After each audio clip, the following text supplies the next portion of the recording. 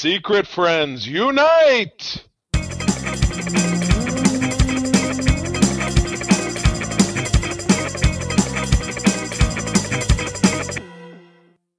Welcome to the Secret Friends Unite podcast, episode 435. This is your guide to the geek side, and I am one of your hosts, Todd Oxtra, from beautiful Savage, Minnesota, joined by Charlie Carden from a place on the west side of Michigan. The west side of Michigan. Yeah, we're getting, I haven't seen it today, but we're supposed to be getting more Canadian wildfire smoke. Todd, has that been coming your way? It's supposed to be from the west. I was talking to Mark. It already happened. Yeah, it already happened. So yes, this is the part of the show we talk about the weather, like a bunch of old people. We can't because it'll be. It's very organic. I don't even know. He said west, and I thought about weather. I don't know. It's just nuts. Well, it's always pertinent 3 days after the podcast comes out because the weather's always going. Oh my goodness! But anyway, exactly. No, I'm doing good. Sunday, taking it easy, having a good time. Perfect. Well, we're going to have a good time because we are joined by a returning secret friend. One of my former coworkers at my current company, that is Mr. Patrick Schneider. He's the Hasbro Global Marketing Director for Star Wars and Indiana Jones. Patrick, thank you for coming back. Absolutely. Thank you guys for having me. We had a good chat last time, and I'm glad we've got kind of Minnesota, Michigan, and I'm out here in Massachusetts. So, three nice towns, kind of exactly covering the country. Don't say it. Mbop. We're probably the only three who get that from reference. Massachusetts? Yeah. I think they're from Oklahoma. Oh, okay. So but I just thought MMM. Mbop. I got it. Very good. Yes. Well, this will be a fun discussion. We are going to be doing a spoiler cast review of Indiana Jones and the Dial of Destiny. But just let you know that Patrick is not going to divulge any secrets here. He's just here as a friend of the show and a passionate fan of Indiana Jones, kind of like I was a passionate fan of joining General Mills because I love their cereal mascots. Same thing with Patrick. That was Indiana it. Jones. Which is your favorite, Todd? Which is your favorite mascot? I love the monsters, and so Boo Berry is probably my favorite. I called it. I knew he was going to say Boo Berry. Yeah, and we talked about it before. I don't do a lot of shilling for my company, but they have their first new monster character in over 25 years. Wow. It's a female DJ who's undead. Her name is Carmela, and it's a caramel apple flavored cereal. That's awesome. I'll have to check that out. I can't wait. Oh my goodness. Well, even awesome, not quite that awesome, but awesome to us anyway, is us always having a chance to celebrate our awesome Patreons. These are the folks that let Todd, myself, Mark, and a host of other people create cool additional content over at patreon.com/Secret Friends Unite. You can actually try us out for a week. Any one of our tiers will give you access to the different shows that we have. But we always like to pay homage to our top tier Patreons for making it possible. That would be on the Best Buds level, Jamie Prinky. On the BFF level, the awesome Nias family, Sean, Stella, and Henry. My dear friend Missy Merchant and her pal Andy Milliken. We are grateful for you, but again, visit patreon.com/Secret Friends Unite. Sign up for a week, sample some of our stuff, and feel free to stick around. We would love to have you enjoy what we have to offer. But Todd, I'm usually the one that jumps right into talking about this week's cover, but I'm left without words. 1943. I just don't feel like we've gone back that far. No. So this is a fun one. So Patrick, since we got to issue or episode 400, we kind of ran out of comics that we could hit that number. So we've restarted with our numbering. So we're at 35. So I picked Prize Comics, number 35. This is from October 1943. It's an odd one, but this one just caught my attention because this title includes characters named Yank and Doodle. They're twins, and also the Black Owl. And the cover is great because it looks like it's Lex Luthor's knockoff riding a Black Panther, and they're in a crystal ball. It says Yank and Doodle, America's fighting twins, put the hex on superstitious gangsters with the aid of the battling Black Owl. This issue includes like 8 different stories that are like 8 pages long. Oh my god! So you get a lot 80-page book for 10 cents, but 10 cents. One is called Frankenstein Goes to School. Fantastic. And they could stretch that out over 8 pages. I mean, 10 cents for 80 pages. I mean, 10 cents was what, like $75 back then? Inflation. So it was a lot of money. But yeah, that's awesome. But don't forget, back in the day, people read comic books like newspapers. You'd read them and throw them away. There was no collector's market, during World War, certainly not during World War II, when this was published. So that's crazy. Who is the publisher?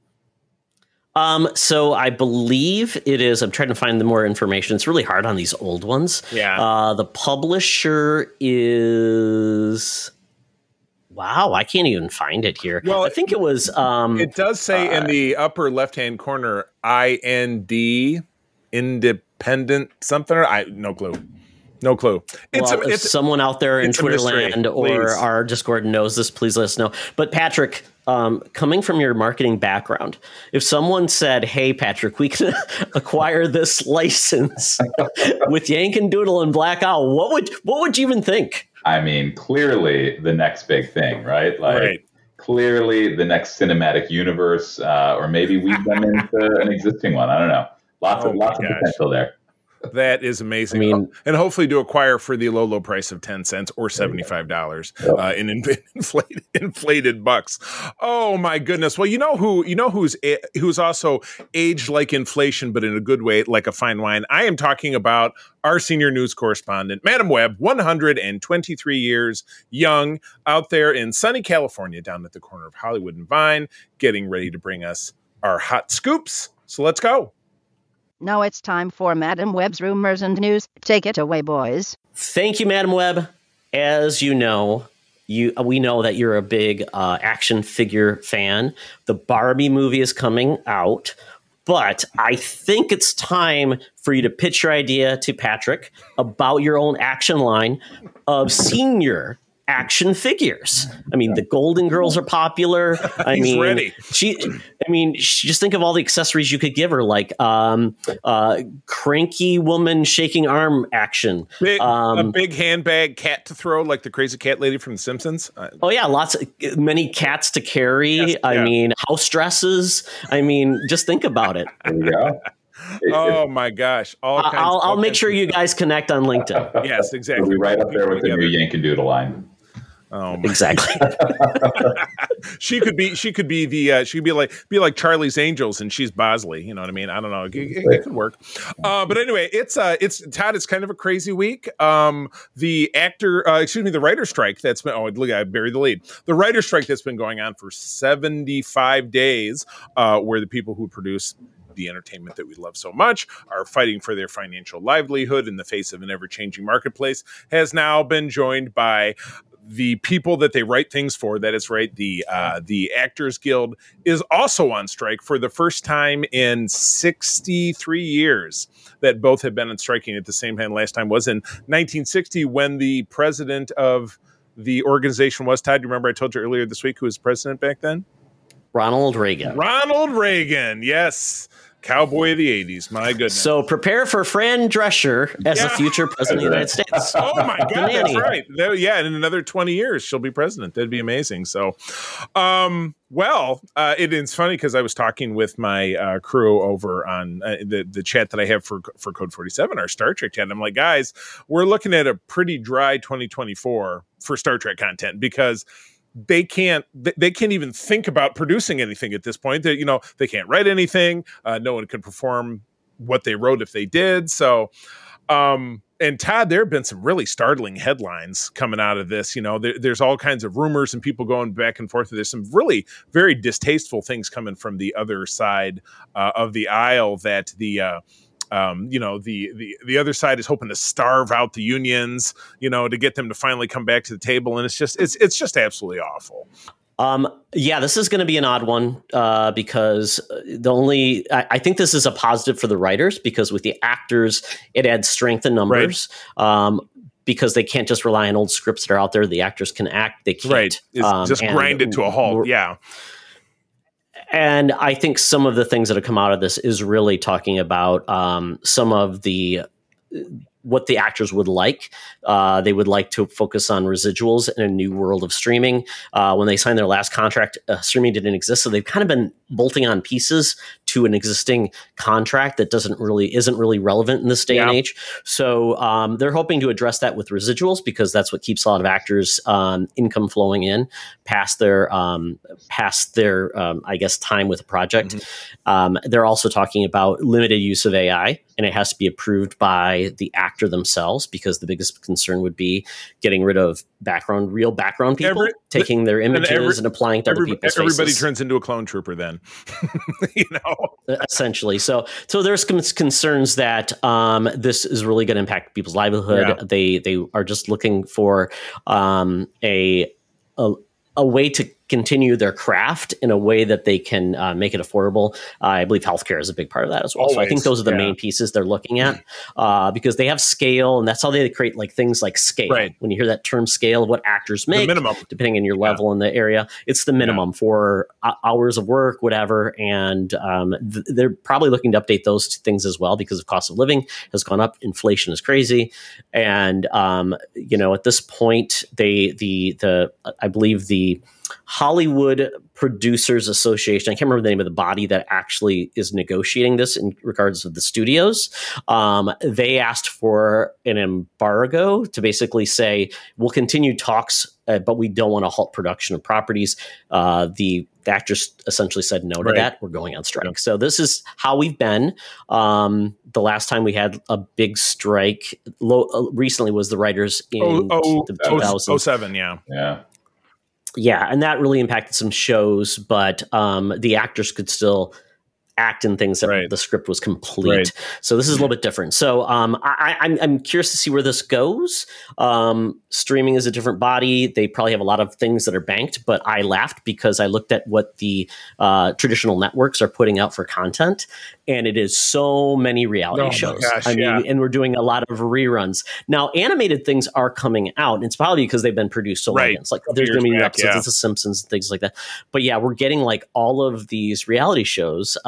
There's they're going to be a reality Hot Wheels show, which I'm like, I mean, I know they had a Lego Master show, but I'm not sure what you do with is it like they try to take a Hot Wheel and turn it into a real car in real life? Some of those. No, Todd, it's going to be what we talked about last week. The notorious Hot Wheels guys that you see in the aisles, us figure collectors see that. And like I told you, I went into when April and I were in LA, and we went into that Mattel location, and we were chatting up the two ladies working there. They said the most vicious people out there are Hot Wheels people. They will fight in the aisles. You're like, I want this. It's like two dogs fighting over a pork chop. You know what I mean? It's what it made it sound like. Yeah, and I know there are two brands. I think they're both Hot Wheels and what's the other brand? Mattel. The Matchbox. Yeah. I believe those are owned by Mattel, a competitor of Patrick. So we probably don't want to talk too much about them specifically. But with that, Patrick, I mean, from your lens of this, the way we acquire content, and because a lot of your things are based on licenses, obviously you want things to come out. This impacts everybody, and this, I think, this impacts more than just the actors and the writers. It impacts craft service people, makeup, the people that make the sets, and then also licensees like yourself. That so obviously this potentially could limit what you can talk about and when things would actually come out. So I know that's something you challenge already, right?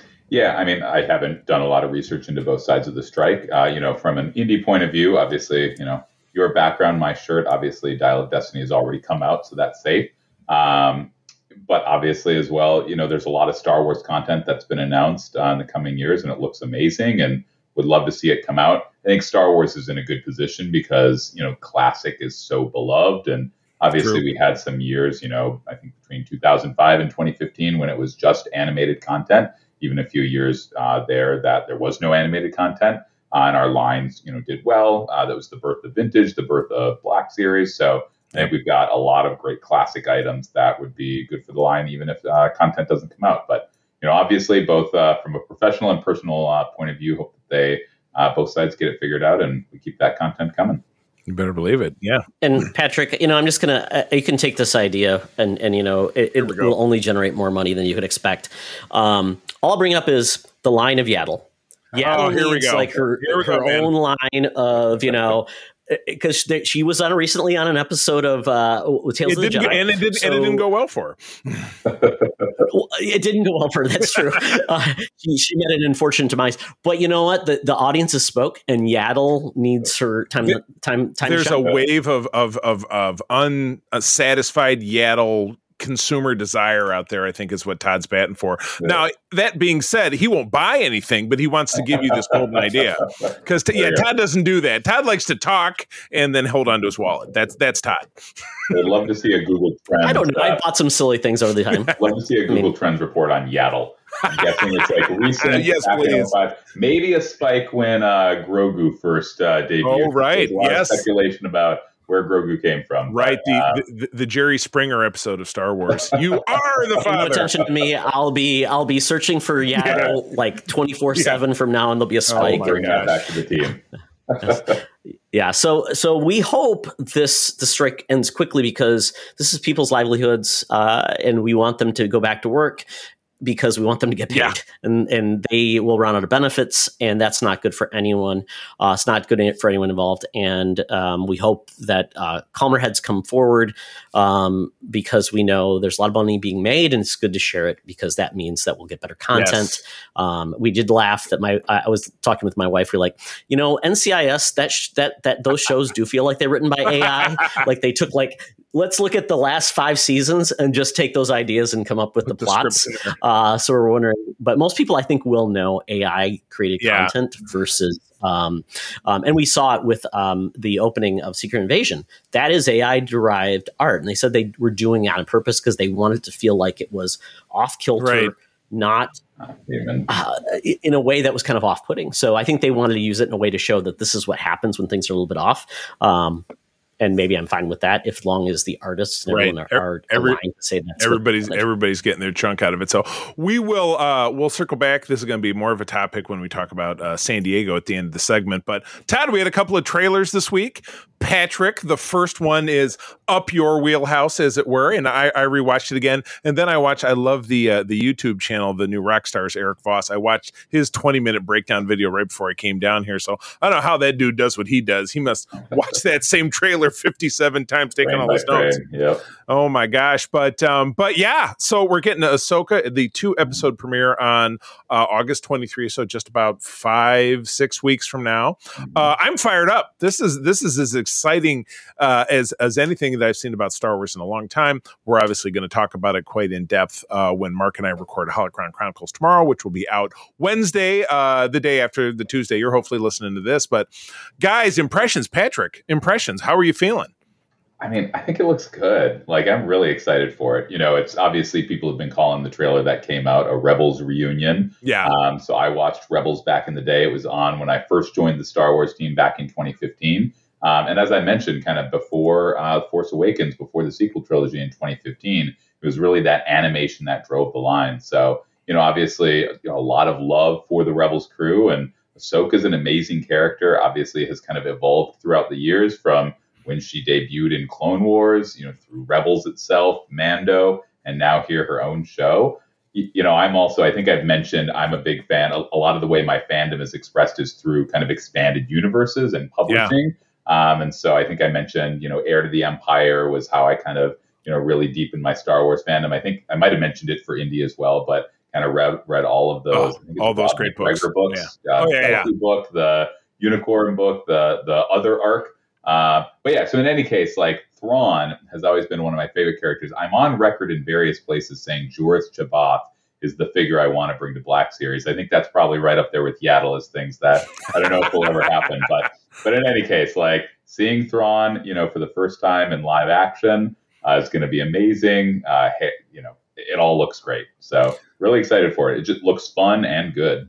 Now, Todd, you are very famously take a very critical eye to Star Wars, which, you know what? I appreciate that. Everybody's got to have a foil. You can't fall all over it like Mark and I do, because that's the purpose of the show we do. But what's your vibe?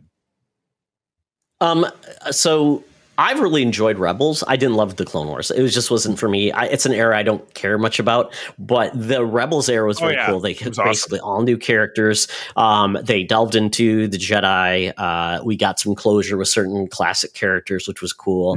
And I liked how they incorporated a lot of things. And obviously, Thrawn being brought in is kind of cool because, a lot of those characters from the old EU were like, will they be ever brought back? Right. We want certain properties to come forward. So it's great. And we did meet Timothy Zahn at C2. Oh, cool. That was C2, yeah, back in 2020. Yeah. And he was great. And Patrick, someone had created a Thrawn Mutt. That was so great. It was amazing looking. It was great. And I've not read any of the books, but I know the passion and all of the great detail they went there. So this looks amazing. I think it's really exciting. That's going to make very Rebels fans really happy because you've got Ezra shown. Yeah. They showed in the trailer, which is neat. And one of the cool characters that have brought in, and I'm not sure where that character will land from is this a character we've ever seen before? It's I'm blanking on his name. Ray Stevenson. He's playing a Sith Lord. Yeah. And as we know, it's Ray like Stevenson just passed away. The character is called Skull, which I thought Skull, like dip. kind of reminded me of Daryl from The Walking Dead. No, I'm just kidding. Yeah. So it's kind of a shame that character obviously can't come back with Ray Stevenson. So I'm not sure though, but that's neat to see that. This reminds me of those, there's animatics that are done or CGI cutscenes for the Old Republic, which is a Star Wars online RPG. Yeah. And I always loved their cutscenes because they're amazing looking. This kind of made me feel that way with this. It's really great. I'm excited for this. Now, I didn't know that David Tennant was going to be in the show. Oh, yeah. He's the droid that you see talking. Yeah. Oh, he is. Okay. That's cool. And I also noted that they had the list of directors who will be doing these. So Filoni will be doing a few, but we're also getting Steph Green, who was behind. She did an episode of the Book of Boba Fett. Geeta Patel did some episodes of The Mandalorian. Rick Famuyiwa, The Mandalorian. He's been doing a lot of them. But then we get new directors to this, which is Peter Ramsey, who did Spider-Man Into the Spider-Verse, which is very cool. Wow. And then also Jennifer Getzinger, who did Mad Men. Wow. So I like how we're getting new blood into this as well. So we get some different focuses, different storytelling, which is great. So I'm excited for this on August 23rd. Charlie, do you know how many episodes we're getting? I would have to double check, but we've had anywhere between 6 and 8 for most of these shows. So I'm going to land on 6, 7, or 8. With the first two obviously dropping on the 23rd. So we'll be watching this for 5 or 6 weeks, you know what I mean? Regardless. So very, very, very exciting. So, okay. So moving along, this trailer dropped obviously within the last week because we would have talked about it last week. And Todd, first of all, it's a prequel. So I feel like automatically Todd's checked out. But I could be wrong. Don't want to speak for him, but I know traditionally Todd's feelings about prequels. I can tell you that I checked out after watching this because I was like, God, this just isn't a cinematic universe that I was really looking for. But anyway, you know what? I want to hear what y'all think. Todd, your turn. I love this.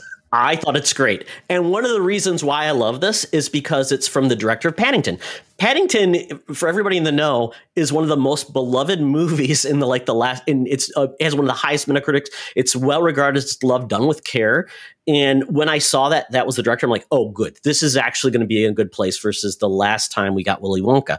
I actually love the Willy Wonka universe. I read the books as a kid. I love the movie. I think it's fantastic. And I like their take. They're saying, well, how did he get to do this? And this is showing it, but it's doing it in a fun way.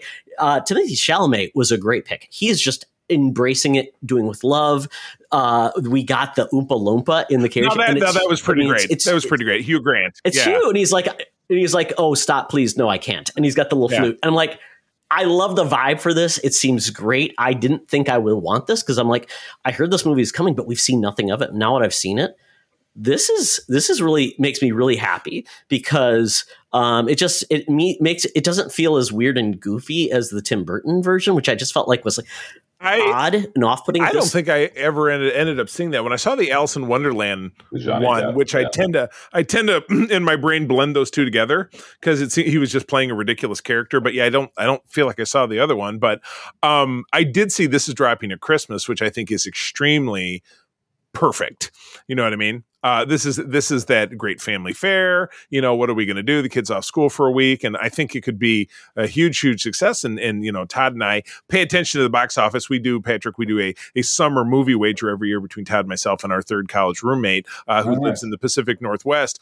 And you'll enjoy the prize for winning is a plastic PVC bank of Prince Shizor from Shadows of the Empire that I acquired from the comic shop that I've gone to since I was 10 years old. In 1996, Jim, the owner, had it.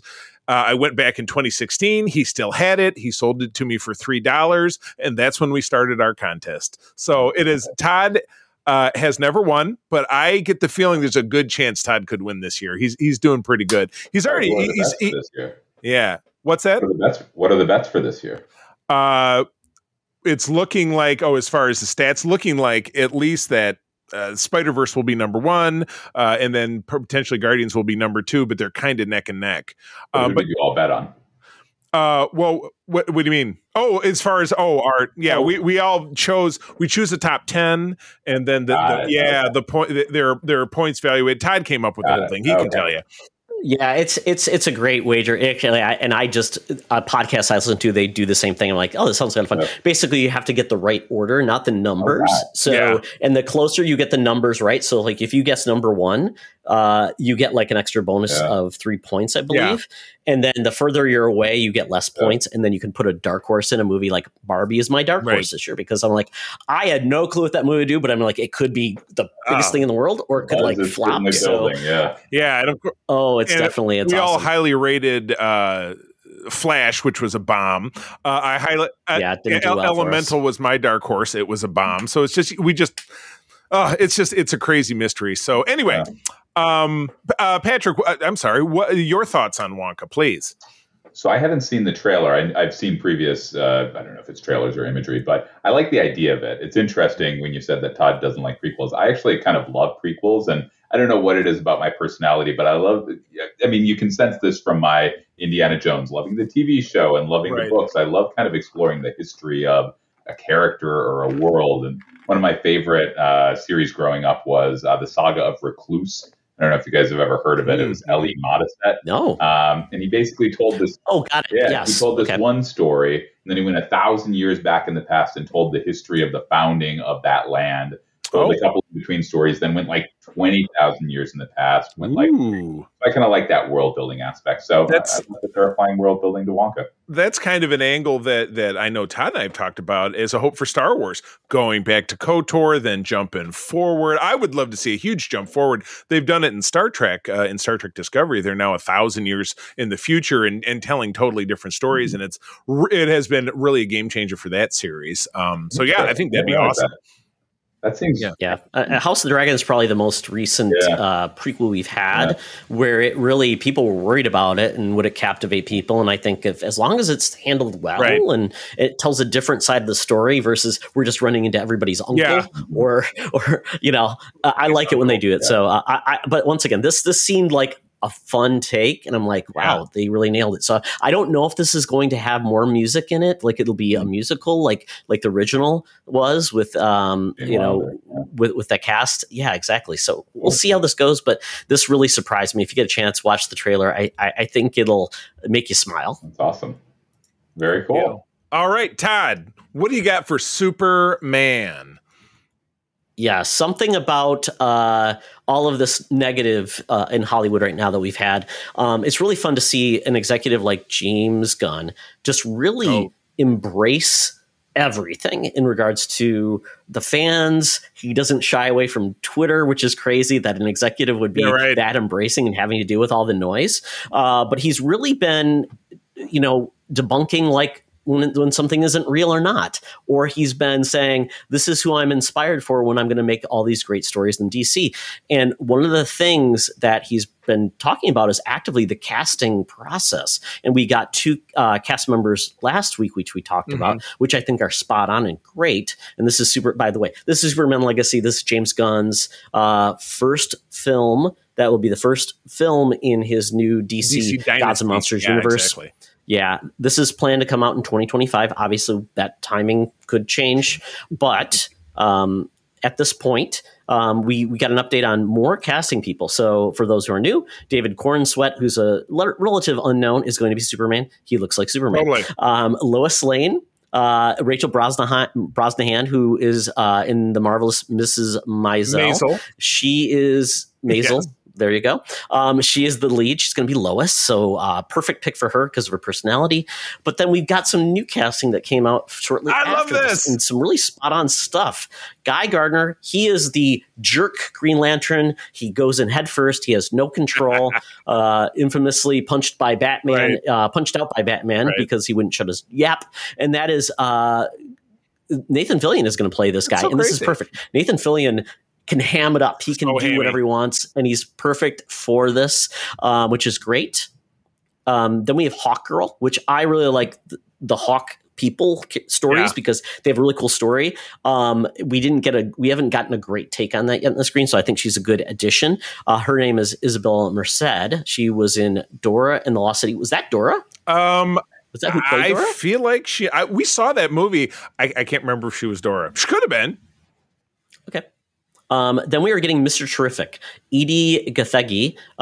He's been in For All Mankind, The Blacklist. Darwin from the X-Men. And he was Darwin in X-Men First Class. And people are like, they want justice for Darwin because he was a cool character, and he was killed off in that in a really horrible way. Yeah, so that's kind of cool. Mr. Terrific, if anyone doesn't know who he is, he's essentially the smartest man in the DC universe. He has all these creations. And he's just a really smart guy, and his motto is fair play. So he's a really cool character, really unique take, and I'm really glad that he's joined the group. And then the last casting they announced was Metamorpho. So Metamorpho, he is like the master of elements. He can change his body. He's kind of horrific, kind of like Ben Grimm is. It's a thing, but he can use all of these elements to turn from a liquid to a gas and do different things. He's a really cool character, and it's being played by Anthony Kerrigan, who was in Barry. He was the wacky Euro guy with a weird accent who befriended Barry. A really good guy, but he was also Mr. Zaz, a killer in Gotham. So really iconic looking guy. And he's basically my evil doppelganger is probably the best way to put it. Without glasses. Right. So there you go. But the big part is I love these casts, but the one part is there's rumors about who's been cast, and we've got maybe the Skarsgård brothers, either one both of them. Both of them? Nicholas Hoult. It could be both of them. Yes, there you go. Nicholas Hoult. And the one that did get debunked by James Gunn was the fact that it potentially could have been, James Bond, a.k.a. Oh my goodness. Yes, Daniel Craig, which I'm like, that would be amazing casting. No doubt about it. Well, anything he does. No doubt about it. So, well, cool. So, Patrick, I don't know how you are on DC, but in regards to Superman and Superman getting a new movie after such a gap in all the Snyder stuff, what are your thoughts on these castings? Yeah, I mean, it sounds cool. Again, I don't follow the DC universe that much, but it sounds cool. I look forward to hearing more. No doubt. And it could be a very long time until we hear anything more, since no one can write or act at present. Ted, you had this. You had a link. Was it something else for? I do not have a link at the top one. It was just basically the topic is next really thing we want to talk about was San Diego Comic-Con is coming up this week. Patrick, you're going to be there in person. Yeah. Very exciting. Nothing like San Diego Comic-Con. And I think the thing in the room we can't get around is we still don't know what it's going to look like, because we'll have comic books, we'll have action figures, we'll have collectibles, we'll have your regular wrestlers who show up, we'll have like old stars who are really in nothing anymore, like Jimmy Walker from Good Times. Oh my god! We love those people, and we get those things, and there's supposed to be a lot of panels, so we have some ideas about the panels. And then some of the exclusives are coming. So, are you hearing anything yet so far about like who's going to be there or not, or has that changed your plans at all? Yeah, it really hasn't. So obviously, we have a panel and we'll be revealing a lot of great stuff. We mentioned before we started recording, but we've announced we're launching our new HasLab at San Diego Comic-Con. So I think 5 days from now, I'm trying to think of the time zones, but 5 days from now, that'll be out there and hopefully zooming up. So no change kind of to our plans. Obviously we don't really have a lot of casting talent in the booth. So we'll be proceeding. But yeah, hopefully the buzz is still there and folks are still excited for whatever is able to still happen. Yeah, and so, and just if you want to touch on, is there anything that you're going to be? I know there's always the exclusives that you want to buy. I remember I got a couple when I was there. Anything specifically you're going to have on display? Yep, absolutely. So we announced a few days ago, 4 days ago, we revealed both. We have a San Diego Comic-Con exclusive and also a PulseCon exclusive for later in the year. Our San Diego Comic-Con exclusive is a kind of blown out version of Chrysanthemum in the vintage scale from Boba Fett. So obviously, vintage is our 3 3/4 inch scale, that classic scale, world building scale. We haven't done a Chrysanthemum yet. This will be the first one. He'll be coming to the main line later, as all of our exclusives usually do. But this will be the first chance to get him. We've got a pop-up store, so folks can buy in person, called The Vault. You can also, it's only for folks at the convention, obviously, because it's a convention exclusive. There'll be QR codes. If you're at the convention, you can scan and have it shipped to your house if you prefer that. So it's basically that character of Chrysanthemum, first time in the vintage collection, with a ton of accessories inspired both from the Book of Boba Fett and his appearance in comics. So that's going to be a cool item. We're going to have a cool representation for both Star Wars, Indiana Jones. We're going to have a lot of the products I have behind me, but everything we've revealed so far shown all in one place. Great Star Wars display. Once that HasLab is revealed, we're going to have that out as well. We'll have a display for Young Jedi Adventures, which is the preschool show, which my kids love. So it's going to be great. I'm going to be there on Thursday, Friday, and Saturday. How exciting. That's awesome. Yeah. Like I said, somebody over on that G.I. Joe team. I'm looking for one of those chuckles. I'll shoot you my address. I was going to say, how big of a suitcase did you bring back for all the things you're going to buy there, Patrick? Because I mean, it's hard to ignore. I'm assuming you'll get to go on the floor and see everything too. Anything that you're. Yeah. So with that, is there anything like you're really excited to see that's not tied to your business, like that you're excited to look for or meet?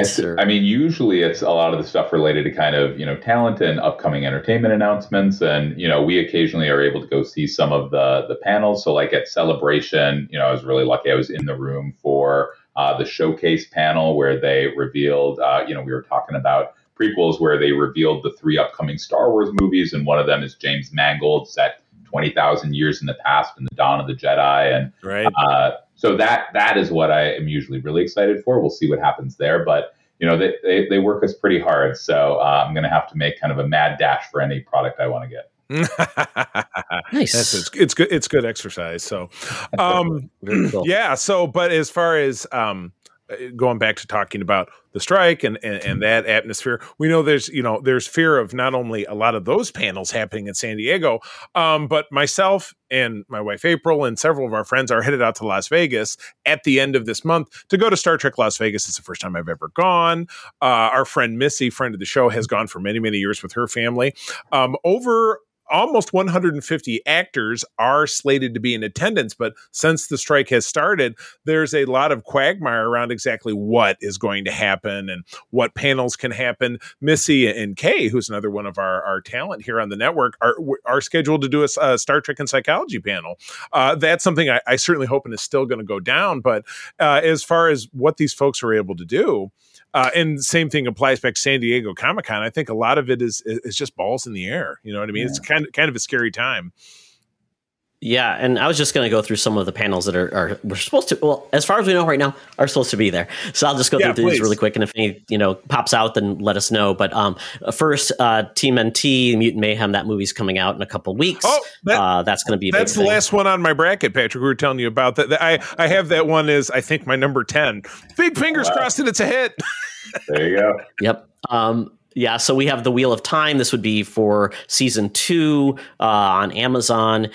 Twisted Metal, which is that new wacky with Anthony Mackie PlayStation. Yeah, that's going to be coming out because that series actually comes out in 2 weeks on Peacock. What We Do in the Shadows with all their actors, that show's back on now. They're supposed to be there. Archer getting a panel. We just did an Archer over on the Facts Geek Life. Can't wait to roll that out.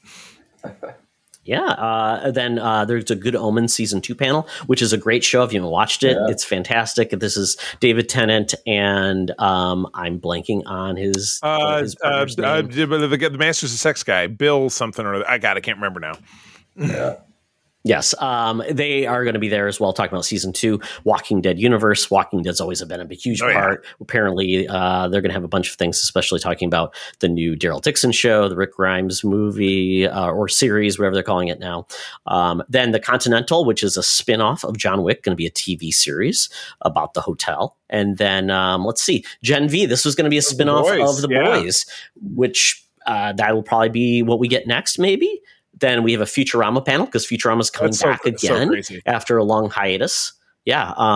Legendary Entertainment, who does their big producer of films, Monsterverse on Apple TV Plus, which is part of the Godzilla Kong area of the Averse content. Yes. Then the Star Trek universe is going to have a panel as well. Probably doubtful, but yes. Yeah, and then Quantum Leap. A lot of these are tied to actors and things like that. Totally get it. But the panels I love, which aren't listed here, are like comic book creators. Right. Everybody else in the sun, cosplayers will be there. So regardless, if like before, like I don't know when it happened, maybe 2008 was really when San Diego Comic-Con became like all international. But before that, it was comic books. It was people showing up. Since 1971, man, that con is over 50 years old. And it was just Todd. It was when Todd and I first met, it was the fall of 1995, Michigan State University. We got on our bikes and rode from our dorm to the convention center on campus because there was a Comic-Con in the basement, which was 500 long boxes and just guys going. And that's how San Diego got its start. You know what I mean? Yeah. So from humble begin. I wonder if you can buy a comic book there now. Are there any actual comic books? No idea. I think there are. Probably not. I think there's a whole comic section still. It's still.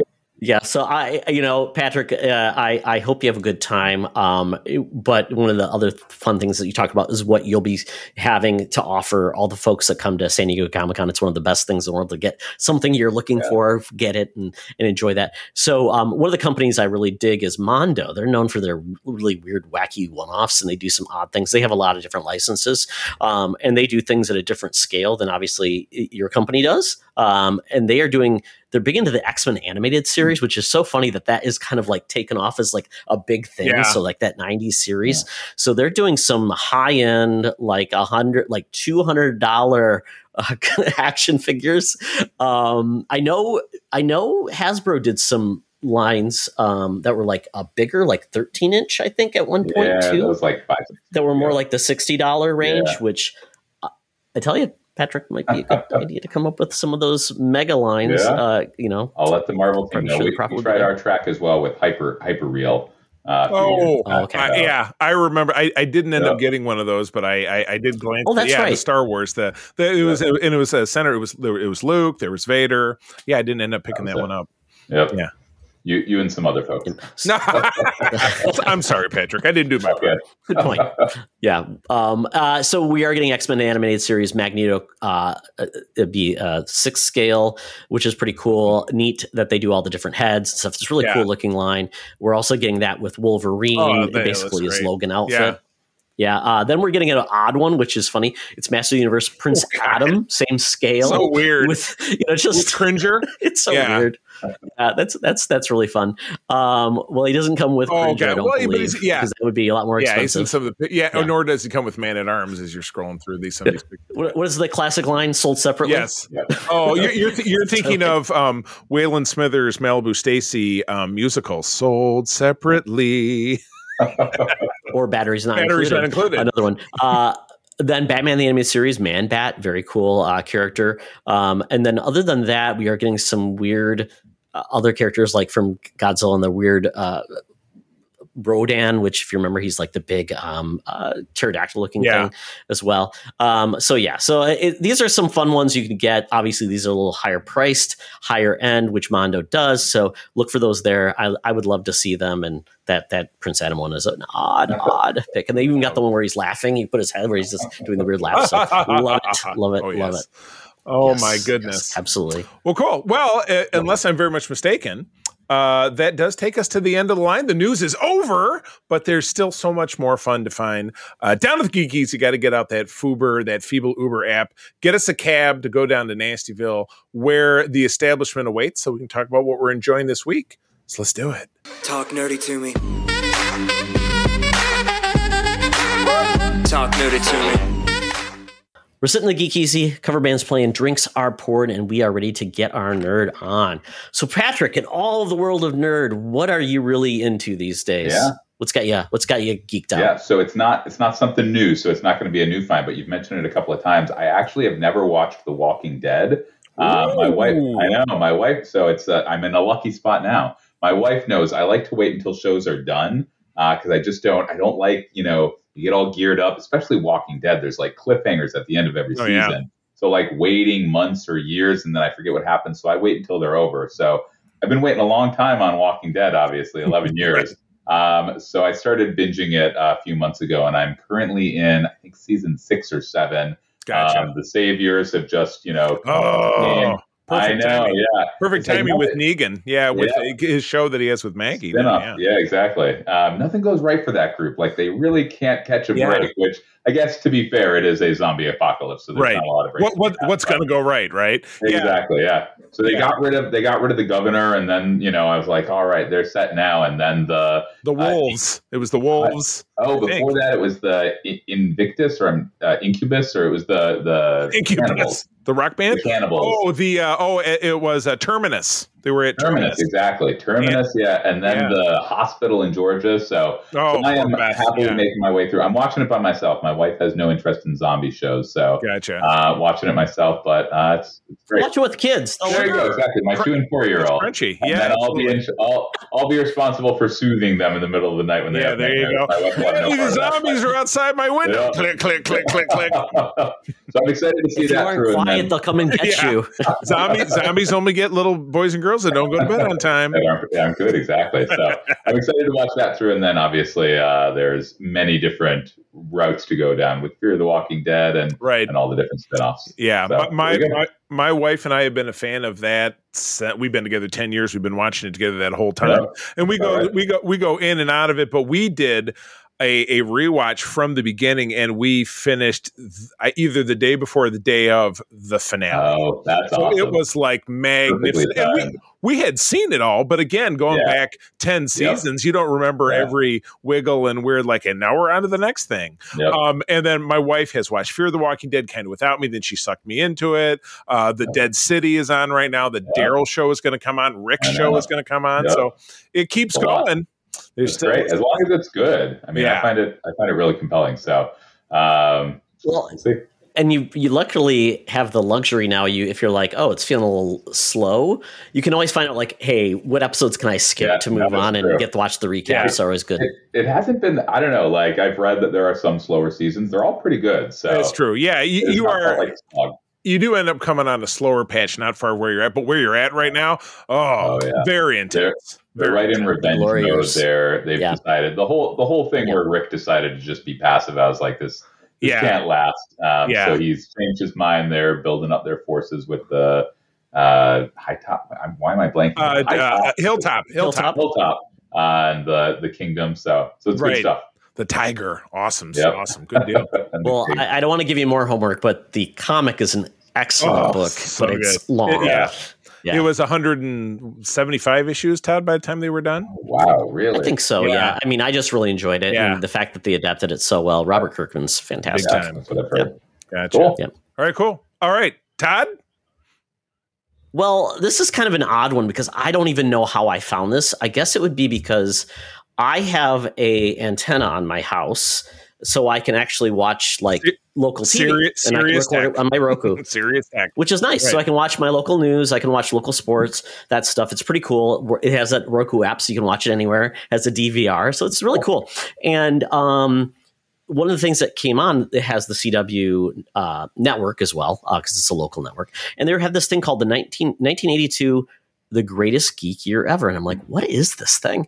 So I looked, and they were the CW is showing it in 5 parts. So it's originally a documentary that came out, but they're cutting it up into 5 pieces in different segments. So I watched the first episode as how they put it out, and it's more like science fiction and fantasy, which is really cool because they made the point to say 1982, if you look every genre, everything that came out, it is probably one of the biggest years for genre and geek culture that we've ever had, because it wasn't just, I mean, E.T., like literally Across probably the the board. biggest movie ever. Then you also got like just things that you weren't like trading, not Trading Places, that Eddie Murphy movie with Nick Nolte. 48 hours. 48 hours. 48 Hours. Yeah. I mean, just some of the things you had in there that I didn't even think about. I'm like, oh, that's kind of cool. Fast Times at Ridgemont High. Classic. You know, Saturday Night Live with Eddie Murphy. Right. You had all of these different things. And I love this. And you're looking back, and this one's more tied to the science fiction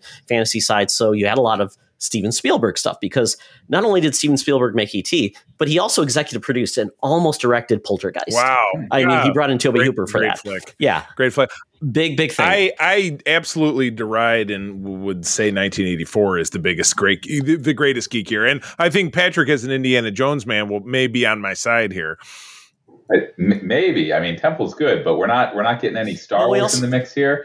As a more recent year, because that's 83. Yeah, 83. Right? As a more recent year, I've always felt 2019. Like, not that they all ended super well, but end of the Skywalker saga, end of the Infinity Saga, end of Game of Thrones. Like, a lot of big culture conclusions. Yeah.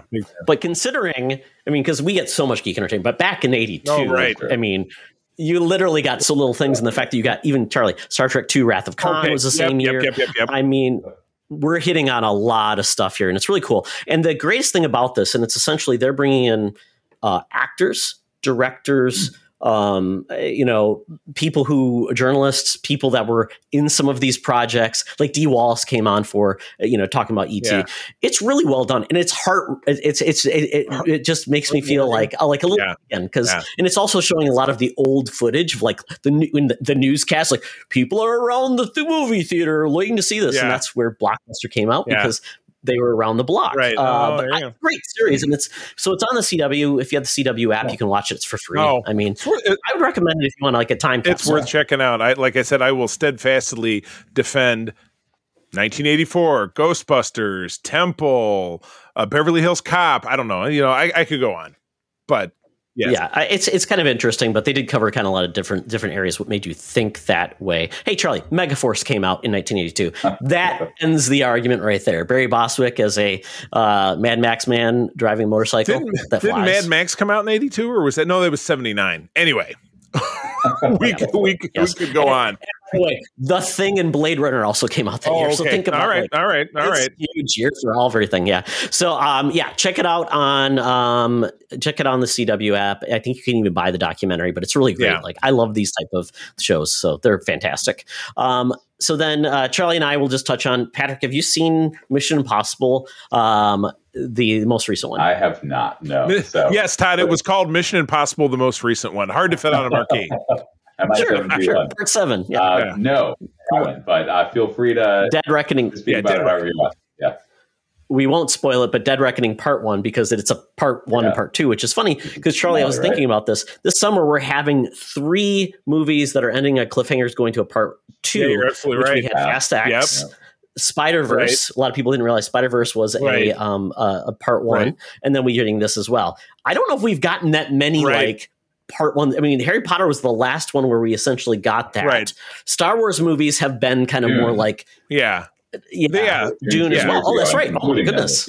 Yeah. So and both Spider-Verse clocking in at 2.5 hours, which is very long for an animated film, I think, and this clocking in at 3 are long, but both of those films, this one included, I think, made good use of the time. I didn't feel like this film really slowed down at all. Some absolutely spectacular sequences with all the action. Tom Cruise, I read this in the jump at the end, which is in the trailers. So we're not going full spoilers here, but the jump that he does off of that Alpine mountain, he ruined 7 motorcycles pulling that off. 7 motorcycles, and did the stunt himself with I ruin 7 motorcycles every week. Exactly. Yeah, you bet. He's got a garage full of 300 motorcycles. Unbelievable. Yeah. Oh my gosh. But I dug this, and Patrick and Todd, of course, I've always said I have a complicated relationship with Tom Cruise. Personally, not a fan of who he is out there in the world, things he's done in Scientology or whatever, but his body of work, and I changed it, but I had noted earlier, I watched, my wife is out of town this weekend, so I watched Born on the 4th of July for about the first time in about 30 years. And actually it was in my Fandango queue. I picked it up at some point. And there was, of course, Oliver Stone film, and he plays Ray Kovic, who is a Vietnam vet who was paralyzed over there. And again, a very long movie, and I was nodding off by the end of it, but it was so riveting. I think my wife doesn't really care for it because her dad is Vietnam vet, so I totally get that. He is a true artist. The things that he does, even if he is a real life whack-a-madoo, he is. But so many of the great artists throughout time have been a little questionable in the day to day. But I thought this movie was absolutely fantastic. Great. Yeah, he might be our biggest movie. He might be the biggest movie star of all time. I mean, I don't know. I mean, because you think of maybe Harrison Ford, but or Tom Hanks. But Harrison Ford has a lot of gaps where he did nothing at all, and a lot of his movies didn't deliver on box office. Like The Witnesses is probably where he was nominated for an Oscar, but that wasn't a big blockbuster or anything like that. I mean, he's been in a lot of franchises, probably more franchises than anybody else because he had like Tom Clancy books and things like that. So he's all over the place. So it might be between the two of them, but I mean, it's kind of look at how Tom Cruise considers, his career, and that said he wants to be doing what Harrison Ford's doing all these years at 60. I mean, you'll see that you'll see him doing a motorcycle jump at 80. He'll just explode in the air. Yeah. That's how he'll die, like a warrior on the battlefield. Didn't Tom Cruise have a gap too?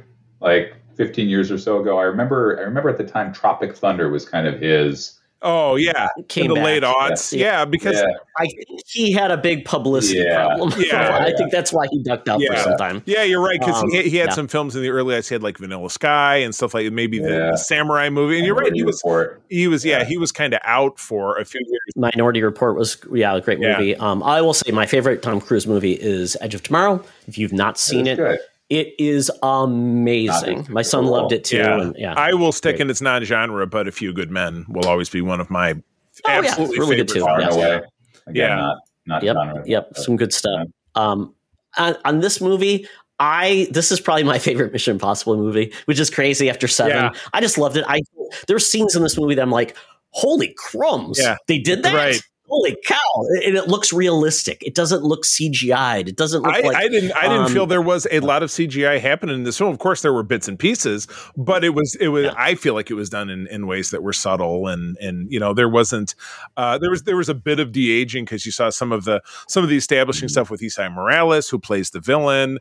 But not done so heavily to the point to think that Tom Cruise is really, doing the parachute and crashing through the side of a train and jumping off the side of a train and doing all kinds of stuff with the train. It really does feel, even the train, the final fate of the train, which again, no spoilers, was pretty stunning. I would highly recommend it if you're a fan of the series at all. Yeah, I would go check it out. Yeah, it's highly entertaining, but this one might be, depending on how much free time you have a movie, it's 3 hours long. That's a commitment. So it delivers. I did want to make a note because I was saying this movie is like the Superman to Fast X's Bizarro because you did say this is very good. They did a lot of they filmed in Rome, both. And in the Fast X one, they're basically it's like it didn't feel real at all. It feel like their chases felt like you knew there was no realistic filming happening because they're being chased by a 300-ton bowling ball essentially down the Roman steps and things like that. I'm like, and then there is a huge explosion at one point that's very similar to the other movie. And then where this movie ends, same thing with Fast X. It's like, it's just so hard to compare the quality of one. I'm like, Tom Cruise, though, he demands quality, and Vin Diesel likes paychecks. Yeah, Tom Cruise, and again, he's an artist. I will give him the props for that. Yeah. He really does deliver, even so much that I just am not crazy about him personally. As an artist, he's Picasso chopping off his ear. There you go, Picasso chopping off his ear. That's my Tom Cruise analogy. There you go. Oh my gosh. Well, I will before we roll upon out of here, I will touch very briefly on Secret Invasion, which is, of course, it's on Wednesdays on Disney Plus. Patrick, are you watching it all? Well, like I said, we wait until the end. We've watched every other Disney Plus Star Wars and Marvel show, but we're holding on. It looks great, though. I mean, Nick Fury can't go wrong. We'll keep it super spoiler free. Todd and I have been talking for the last couple of episodes. It's very peaks and valleys with this show. We can't really land, but we had a nice big reveal in this one, and then an absolutely awesome set piece with action that wrapped it up with some stakes that were delivered. So we have Todd. We've still never looked. Are there 6 episodes or are there 8 episodes? Okay, so we got 2 weeks left. So Patrick, you got another 2-3 weeks, and then you'll be watching this when I'm back from STCC. Yeah. So but episode 4, I think, what was a high point for me. I think that they really did it. Cool.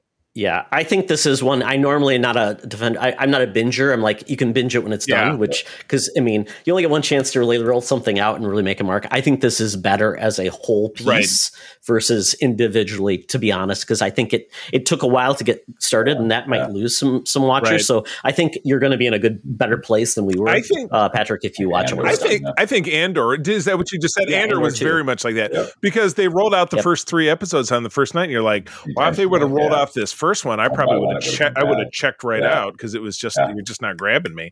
But by the end of it, Todd, that's been one that you said Andor is your favorite Star Wars. Anything you've seen in recent years? Well, I love Rogue One. I love Andor. Something about that, but Andor lost me. I had to come back to it. Exactly. I'm like, I just don't get it because everybody's like, but once again, everybody's clamoring saying this is one of the best things. It got me. It's so funny because it got me with the episode where he went to prison. Oh, when they had to jump.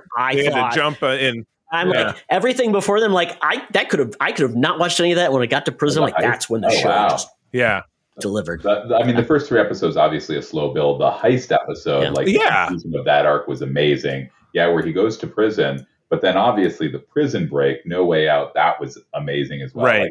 Like, I mean, again, like I think there's something in all the recent Star Wars Disney Plus content. Like it's not all uniformly excellent, but that's why I'm excited for Ahsoka. But obviously, the return of Vader and Obi-Wan, the Mandoverse stories, but Andor, just the quality is amazing. Yeah, so, it was a cut above.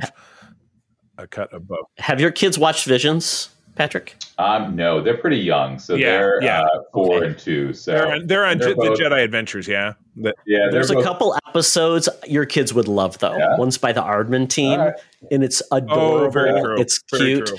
There are some very cute episodes within it that I think are watchable. I'll have to check it out. They're both very much COVID kids, so a little cautious. So we've been watching through Toy Story, and there's some scary moments there. For them. Fair. So they're a young 4 and 2. I hear you. And there is the new Star Wars kids show too. Right? The Jedi Adventures. So they love that.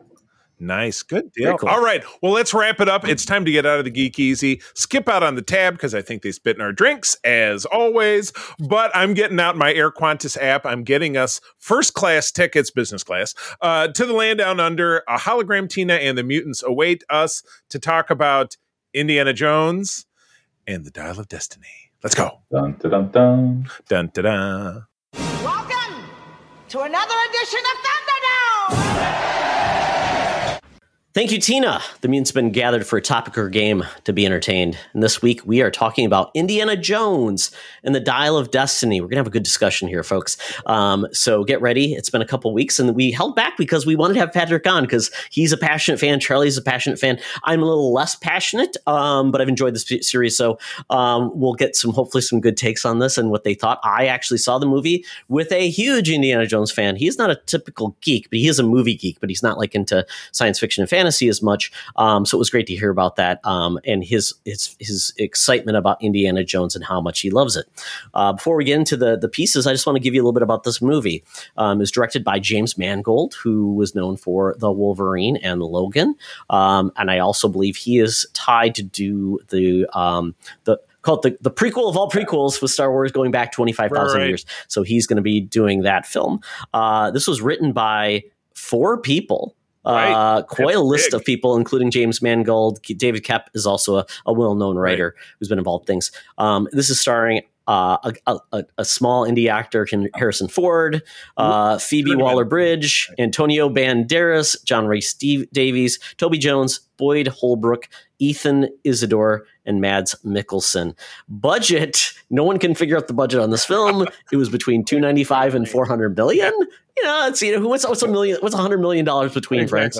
And current box office at this point, $302 million. I believe that's international. Global. Everything combined, global. Yep. And just to give everyone, if anyone's can't remember the movies and when they came out, I'll just give those really quick. Raiders came out in 81, Temple of Doom 84, so that's a 3-year gap. Last Crusade 89, that's a 5-year gap. Kingdom of the Crystal Skull, that's a 19-year gap. And then Dial of Destiny, that is a 15-year gap.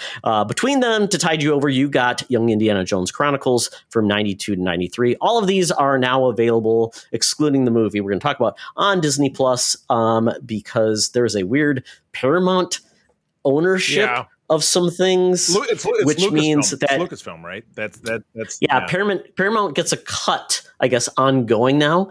So Disney essentially gets the rights unfettered, but Paramount now gets a cut of the revenue, which is kind of very interesting. That's where we're at.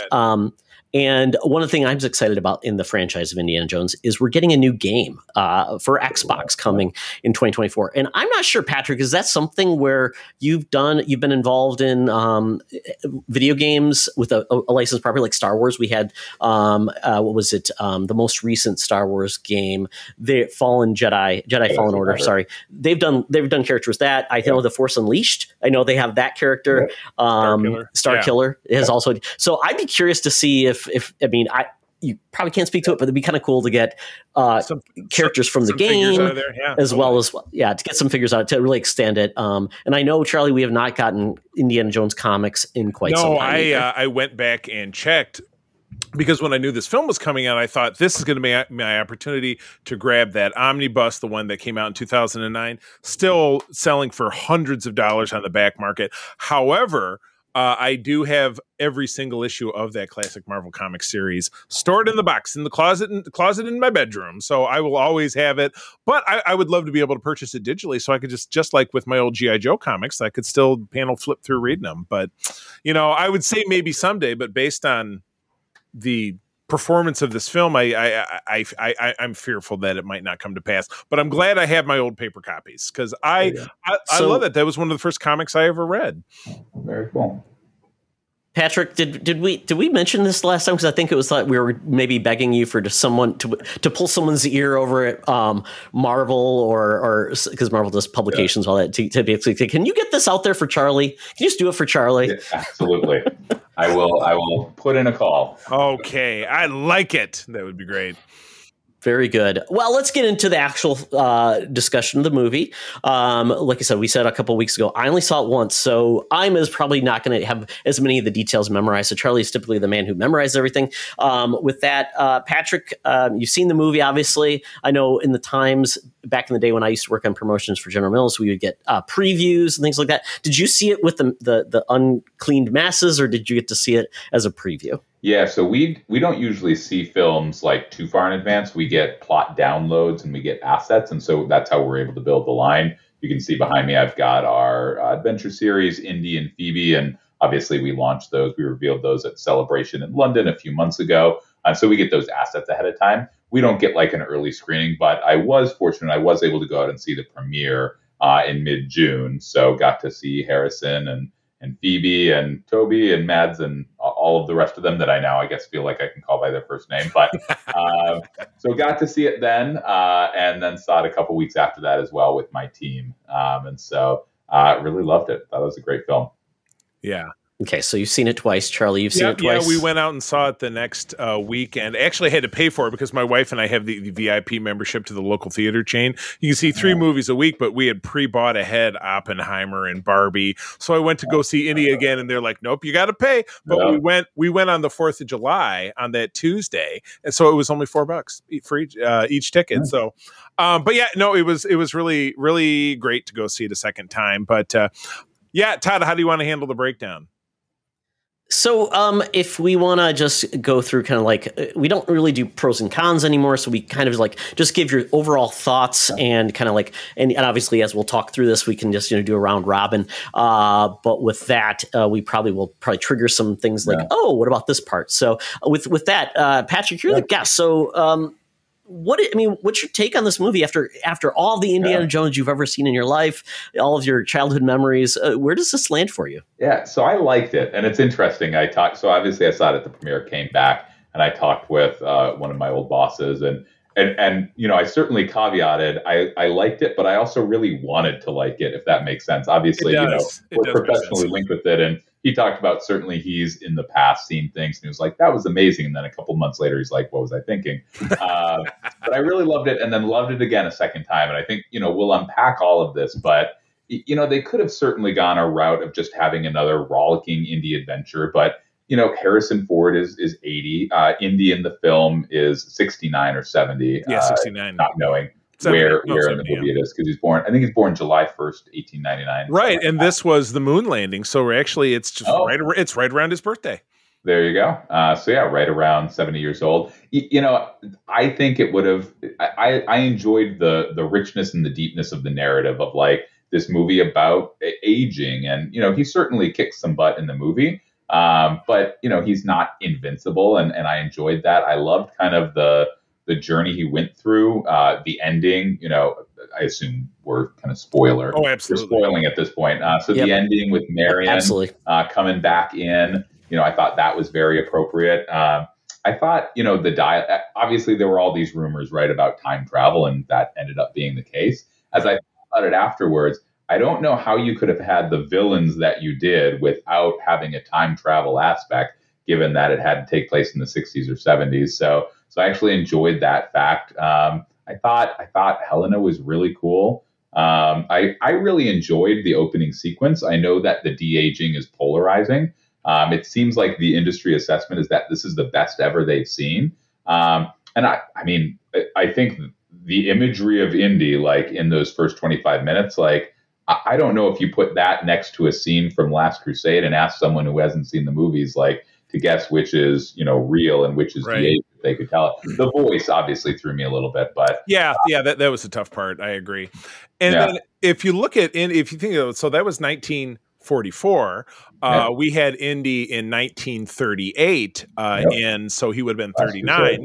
So then you're tilting forward 4 or 5 years. So 1989, add 5 years. So what did Harrison look like in 1993? He was in The Fugitive in 1993. Yep. So really, if you look at Dr. John Kimball in The Fugitive before he had the beard, or after he shaved the beard, versus him in this movie, that would be quasi-analogous. Yeah. And I didn't feel like it was that far off. Are you talking about the scene where he visits Toby Jones again? No. Talk the whole intro sequence. That scene where he visits Toby Jones. Think about him in Crystal Skull. Yeah, think about him in Crystal Skull. You got it, 2008. Yeah, because that would have been 1949ish. Because that's closer to the way he probably could look. Yeah, obviously, again, as like a Young Indy fan, Harrison Ford is in an episode of Young Indy. He's supposed to be 50, right? But that was shot when he was shooting The Fugitive. The Fugitive, exactly. So it all crumbles a little bit. He had a beard. Yeah, exactly. I watched that episode. It was The Mystery of the Blues or whatever it is. I watched that about 2 months ago because I thought I wanted to kind of tee it up, and I thought, well, if I'm going to pick one episode to watch, I'll watch the one that Harrison's in, and I thought he was great. Todd, it was jazz man, right? Yeah, but he had a Native American artifact, and he was trying to escape, people chasing him, and they get stuck in a cabin that he finds a saxophone, and while he and this Native American general are waiting it out, he tells the story of his time in the Roaring �20s meeting. Who are the jazz guys that he met? Patrick, I'm already forgetting. Sydney. Yeah, Louis Armstrong. He did not meet. It was maybe something like that. Benny Goodman. But it was Jeffrey. It was Jeffrey Wright who played the character. So, and it's an interesting episode because the first half is like just kind of his exploration of the blues. Yeah. And then he kind of leaves that all behind because then it turns into a murder mystery. Right. Of him with his roommate Elliot Ness, of course, that's right, and his good friend Ernie Hemingway from World War I. So, and didn't he date like the girl that was supposed to be like just Nancy Drew, like the inspiration for Nancy Drew too? Oh yeah, earlier in the show. Yeah. So crazy. Yeah, Mata Hari when he was. There was just. I would love to sit down and knock that show out. But anyway, back to the movie. Yeah. Yes. Well, yes. Wait. Well, this is a celebration of all things Indiana Jones at this point. Since this is the end, I'm in the same camp with you, Todd. I know you love Temple of Doom. For me, I enjoyed this more than I enjoyed Temple of Doom. Sorry, but I put this. Probably third for me in the 5 films. Raiders is. I saw Raiders when I was 5 years old. One of the first films I ever saw in the theater. Will always be my favorite film. Without a doubt, Indiana Jones is very special to me because of that. Last Crusade, the interplay between him and Sean Connery. But this film, particularly as we get older and we, deal with loss, I mean, really struck me. I've lost a child. I had a son that passed away a few years ago from illness, and then to look at Indy and his loss of nobody was really missing Shia LaBeouf, but you're missing the character and kind of feeling that and how it and how he describes how it destroyed his marriage and all that. I mean, it's just very, very, very, very tough and personal. That really spoke to me, and then to see them reconnect at the end. And again, that was having known Indy and Marion when I was 5 years old, and they had that romance in that film, and to see hey, love endures. They found their way back together. I really appreciate that. That completely wholesome love affair with him and a very underage girl. He was 25 and she was 15. Raiders, it was fine. Yeah, exactly. Yeah, we had this is on Hasbro Pulse, but we actually had a conversation with Karen Allen and John Rhys Davies. Which was super that's cool. great. And we were joking about eventually an indie prequel film that shows kind of that relationship. And we're like, maybe not. Maybe. She was in high school and he was not. I agree. Like, for me, actually, Last Crusade is my favorite film. And I think that's partly just I have a bit of a contrarian nature, and I don't like to, obviously Star Wars Empire is everyone's favorite, so I go with a different one. But I like you said, the Sean Connery aspect. Also, the Grail. I read an article recently that broke down, and this is kind of funny, that all of the indie films are about them chasing after these like super powerful objects that none of them do what you think they're going to do. So like the Dial of Destiny, like clearly didn't work out the way Jürgen Voller wanted. Right. Crystal Skull didn't work out for Arena. But it was saying that like the one artifact that could actually give you powers, the Holy Grail, you like build a hospital there that can heal anyone. You get a lot of power that way. So the Grail as an artifact, I think, was pretty compelling. The whole River Phoenix scene, obviously, as a young indie fan, that intro giving birth to that. So Last Crusade is my favorite. Then Raiders. Then I think Temple and Dial are tied. Yeah. It's funny because they mentioned the fact that half the time, if Indiana Jones didn't get involved, the enemies would have gone badly for them anyway. So it's like, you're right, because in the end, it's a non-starter for all the protagonists in this, because that's what happens to Elsa at the end when she falls in the pit, and what happens with the Lost Ark and all of them there and getting sucked up into the sky. The Shankara stones, maybe that would be the only good thing. Yeah. Oh yeah, if he hadn't showed up for the Sankara stones, that would have turned out very differently, right? Yeah, exactly. And they were theoretically. There we go. So see, that's why it's my favorite movie, because he had to do something or nothing good would have happened. He made a difference. So, So let me ask the tough question of you guys: Why isn't this film more successful? What's lacking that this is not? Because Patrick, we've been talking about the movie wager that Todd and I have with our roommate John. This was my film of the summer. I thought, man, this is going to be the one, and it's not the biggest failure, because that would be The Flash. But why is this film not doing well? What's the scoop? Interesting. I was reading recently, and you guys talked about Mission Impossible at the start, and that I think actually had a domestic opening lower than Indy, which has shocked everyone. I believe domestically lower, internationally different story. But I think just the entertainment industry, like, it's still just a different world from pre-COVID. Again, we were talking earlier about 2019. Like, how many billion-dollar films were there in 2019? I think there were like maybe 5 to 10. It was a lot. Time. Like, we're not Guardians, obviously Super Mario this year.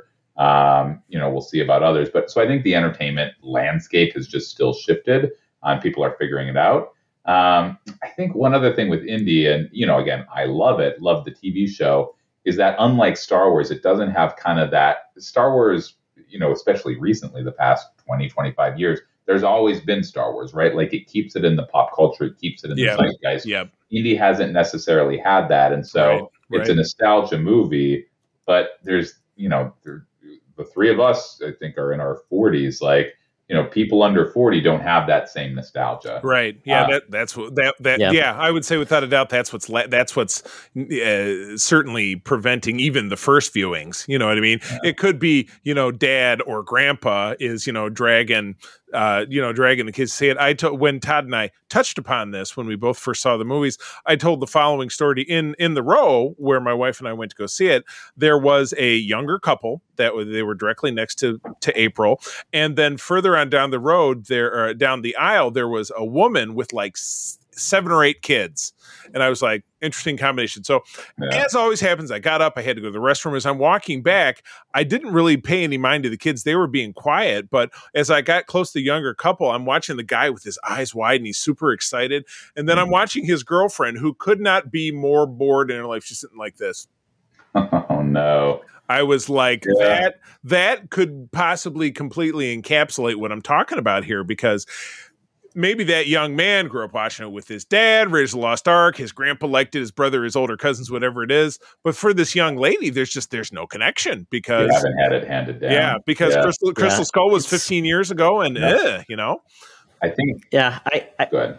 I was going to say, I think there's a lot of when it comes to franchise care. Patrick, you know about making a brand evergreen, keeping it, taking care of it, and trying new things to rejuvenate it. We just saw Grimace have a birthday with McDonald's and how big that got. Yeah.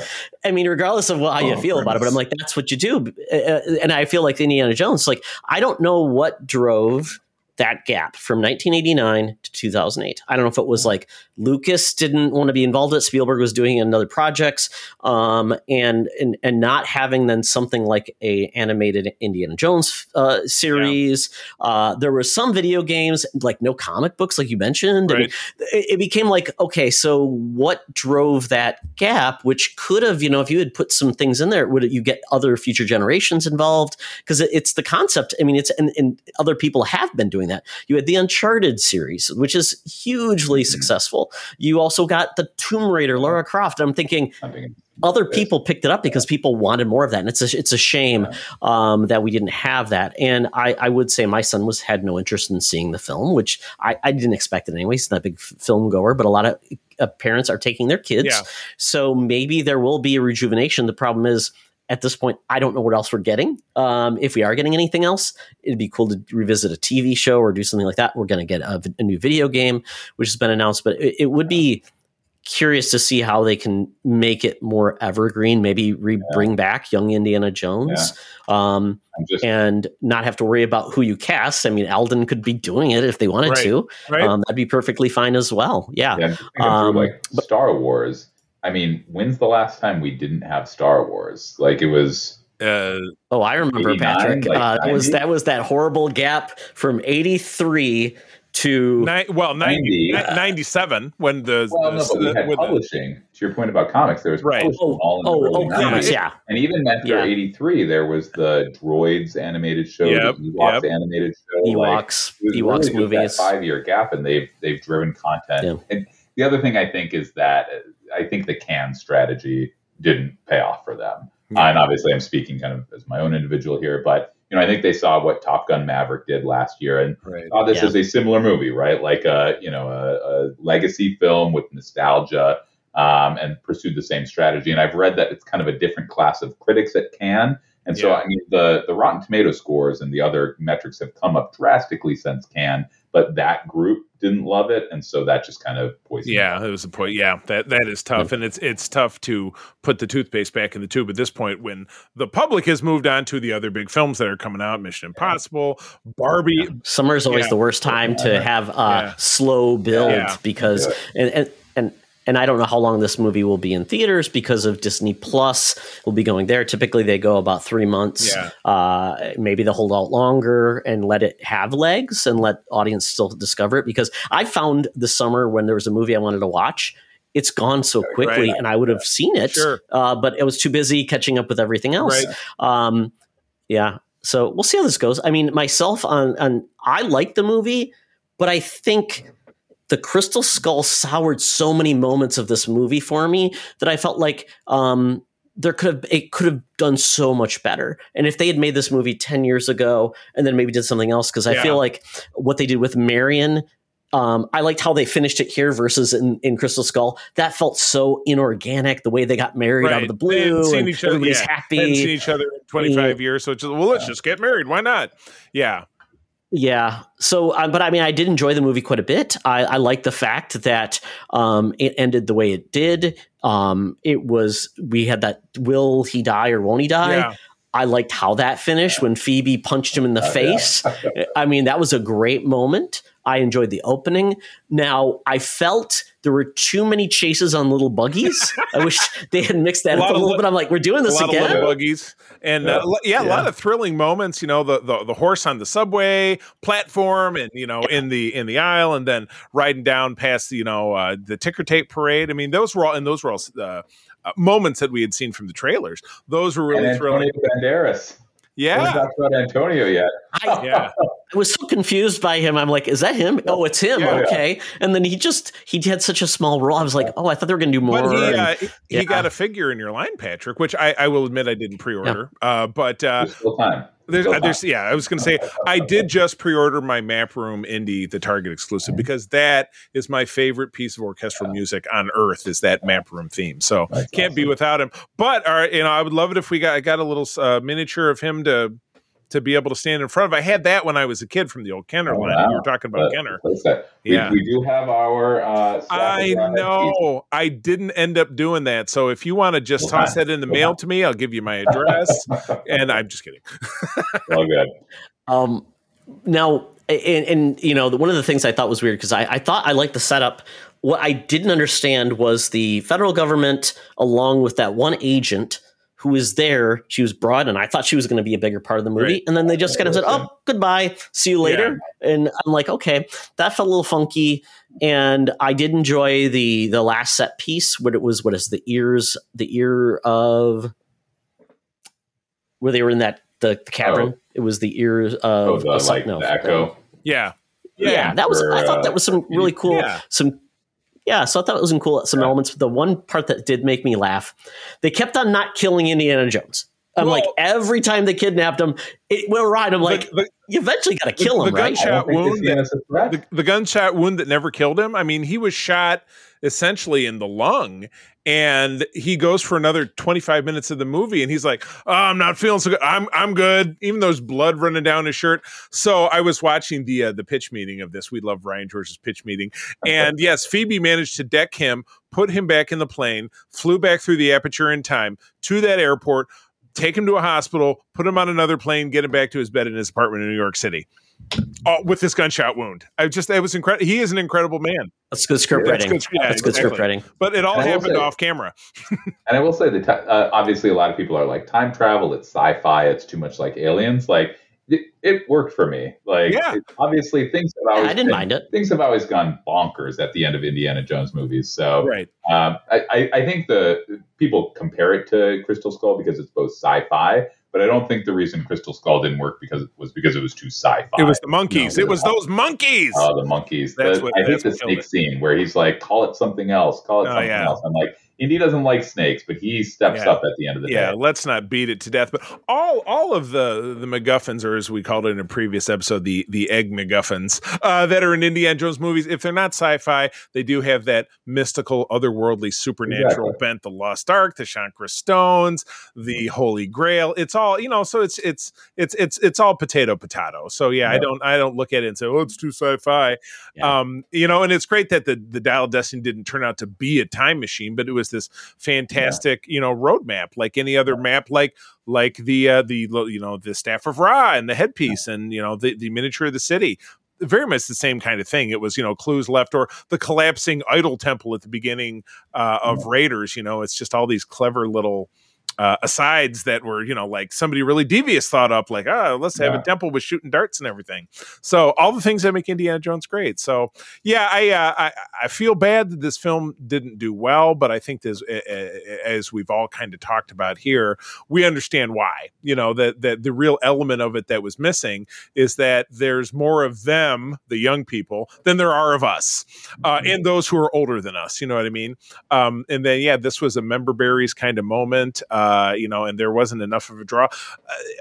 I was happy with Phoebe's performance, which was great, and she had her little pal Teddy, and it could have, short run. Yeah, they could have tilted it a lot more heavily into it. And we're setting up a spinoff, the Start Your Engines. I'm glad they didn't go that route. I didn't feel like, and now we're going to follow adventures of them and blah, blah, blah. They were just characters in this movie, and they did their bit, and the movie ended, and satisfactorily, I thought. So they got their ice cream.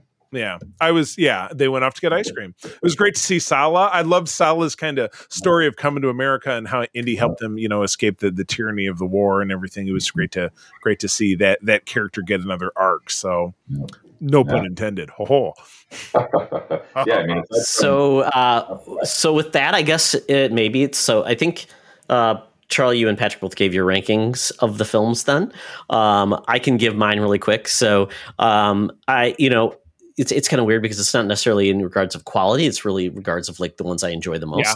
So Temple of Doom would be my number one. It's just the movie, the first one I saw, I connected with Short Round. It was, for me, it was great versus connecting with an old guy doing some things. So it would be Raiders, then Last Crusade, Dial of Destiny, and Kingdom of Crystal Skull.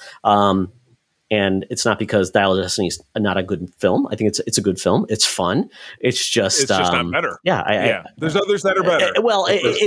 It's hard to get Harrison Ford to be younger, except by digitizing his face. Right. He's going to be limited. And that's one of the challenges. Like I said, I wish this movie had been 10 years later or 10 years earlier, maybe. Absolutely. When he was actually 70 versus now 80. Yeah, exactly. But I think this made 10 years earlier and this exactly 20 years earlier. Right.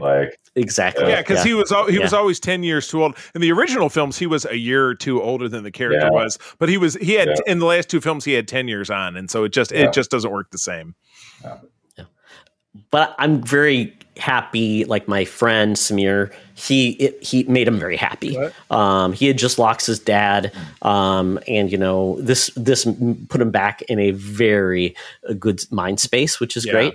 And it made him smile. So, and I think it's great for the mega fans to get once again one more opportunity to enjoy that world. And I hope this isn't the end. Like, we're gonna get a video game. I hope we get novelizations. I hope we get comics. I hope we get more things where we can bring out more characters and more adventures with Dr. Jones. Well, I would love to see all things in entertainment are ongoing. Star Wars came back after its gap from the zeitgeist with new characters. This could be rebooted someday. There could be a new Indy, but if it's 20 years down the road, hopefully we'll all still be here. We'll still be doing the show. Todd and I going, rah, rah, rah, rah, rah, still griping about stuff. So we'll see. We'll see what happens. Absolutely. Fast and Furious 25. Here we come. Oh, my goodness. Oh, well, that about takes us to the end. Yeah. So, Patrick, oh my God, this has been fantastic. I mean, you're one of the more famous people we've had on the show because I watch you on all those Hasbro Pulse streams. It's awesome. I always say when I'm watching with my wife, hey, I know this guy. But where do people find you out there, if they find you anywhere? You mean like on social? Yeah. I mean, I'm not on a lot of social. Again, I've got a 2-year-old and a 4-year-old, so they take most of my time. But on LinkedIn, Facebook, that's pretty much it. Gotcha. Good deal.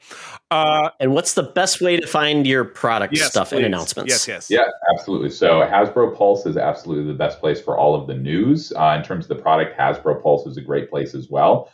They have all of our fan-focused product. And then, beyond that, at all the major retailers. And certainly all of our fan stuff is in all the major fan channel retailers as well. Entertainment Earth, GameStop, Big Bad Toy Store, Dorkside, etc. So if you like what you heard, you like what you see behind me, go ahead and get some. Yeah, go get it. Keep it alive. That's how we keep Indiana Jones alive. Figures. Yeah. Todd, where do people find you out there? At Twitter, trying out Threads as well. But just, it's football is coming soon. I'm a big NFL fan, big Michigan State football fan as well. So more to come. Spring, the training camps are coming. I'm very excited for that. So watch for me for information there. And I'm going to be building a new PC because we had some hijinks with my PC. So if you have any recommendations out there, Twitterverse, let me know on what I should do to build my PC. And maybe I'll take some video of that and share it with our Patreons. Very exciting. And speaking of Patreon, you can, of course, find us over on patreon.com/secretfriendsunite. Jump in there. It's a 1-week free trial. Listen to our exceptionally fun additional content that we'd love making for you. Todd's got a great new show where he does interviews. I've got a show with a couple of partners of mine where we've talked to a lot of Star Trek actors. I've got a great show called The Facts Geek Life, where we talk about shows of seasons of classic shows. We just have a lot of good time. So again, patreon.com/secretfriendsunite. We'd love to see you. You can, of course, find me over on Twitter at the C3. Go ahead and spell it out. My lovely wife, April, and I do run the USS Grand Petoskey. That is one of the largest chapters of Starfleet, the international Star Trek fan club in the world. I also run Region 13, which is Michigan and Eastern Canada. If you're a Trekker within the sound of my voice and would like to meet Trekkers in your neck of the woods, drop us a line at a website of the same name or other socials, and we will help you out. So, as always, friends, thank you for joining us. I'm going to tell you that sharing is caring, and to keep on trucking. Be the hero, not the in villain. a truck. Thanks so much, No guys. time for love, Dr. Jones. Crack that whip. This podcast is part of the Secret Friends Unite podcasting network. Visit secretfriendsunite.com for more great shows, articles, news, reviews, and more. Secret Friends Unite podcasts are available on Apple, Google, Spotify, and other podcast services around the world. If you'd like to be part of the conversation, you can join us on Facebook or our new Discord server, or follow at Secret Friends U on Twitter. Please subscribe to Secret Friends Unite on YouTube and visit our merch store at tpublic.com. Just search Secret Friends Unite. Thanks for listening.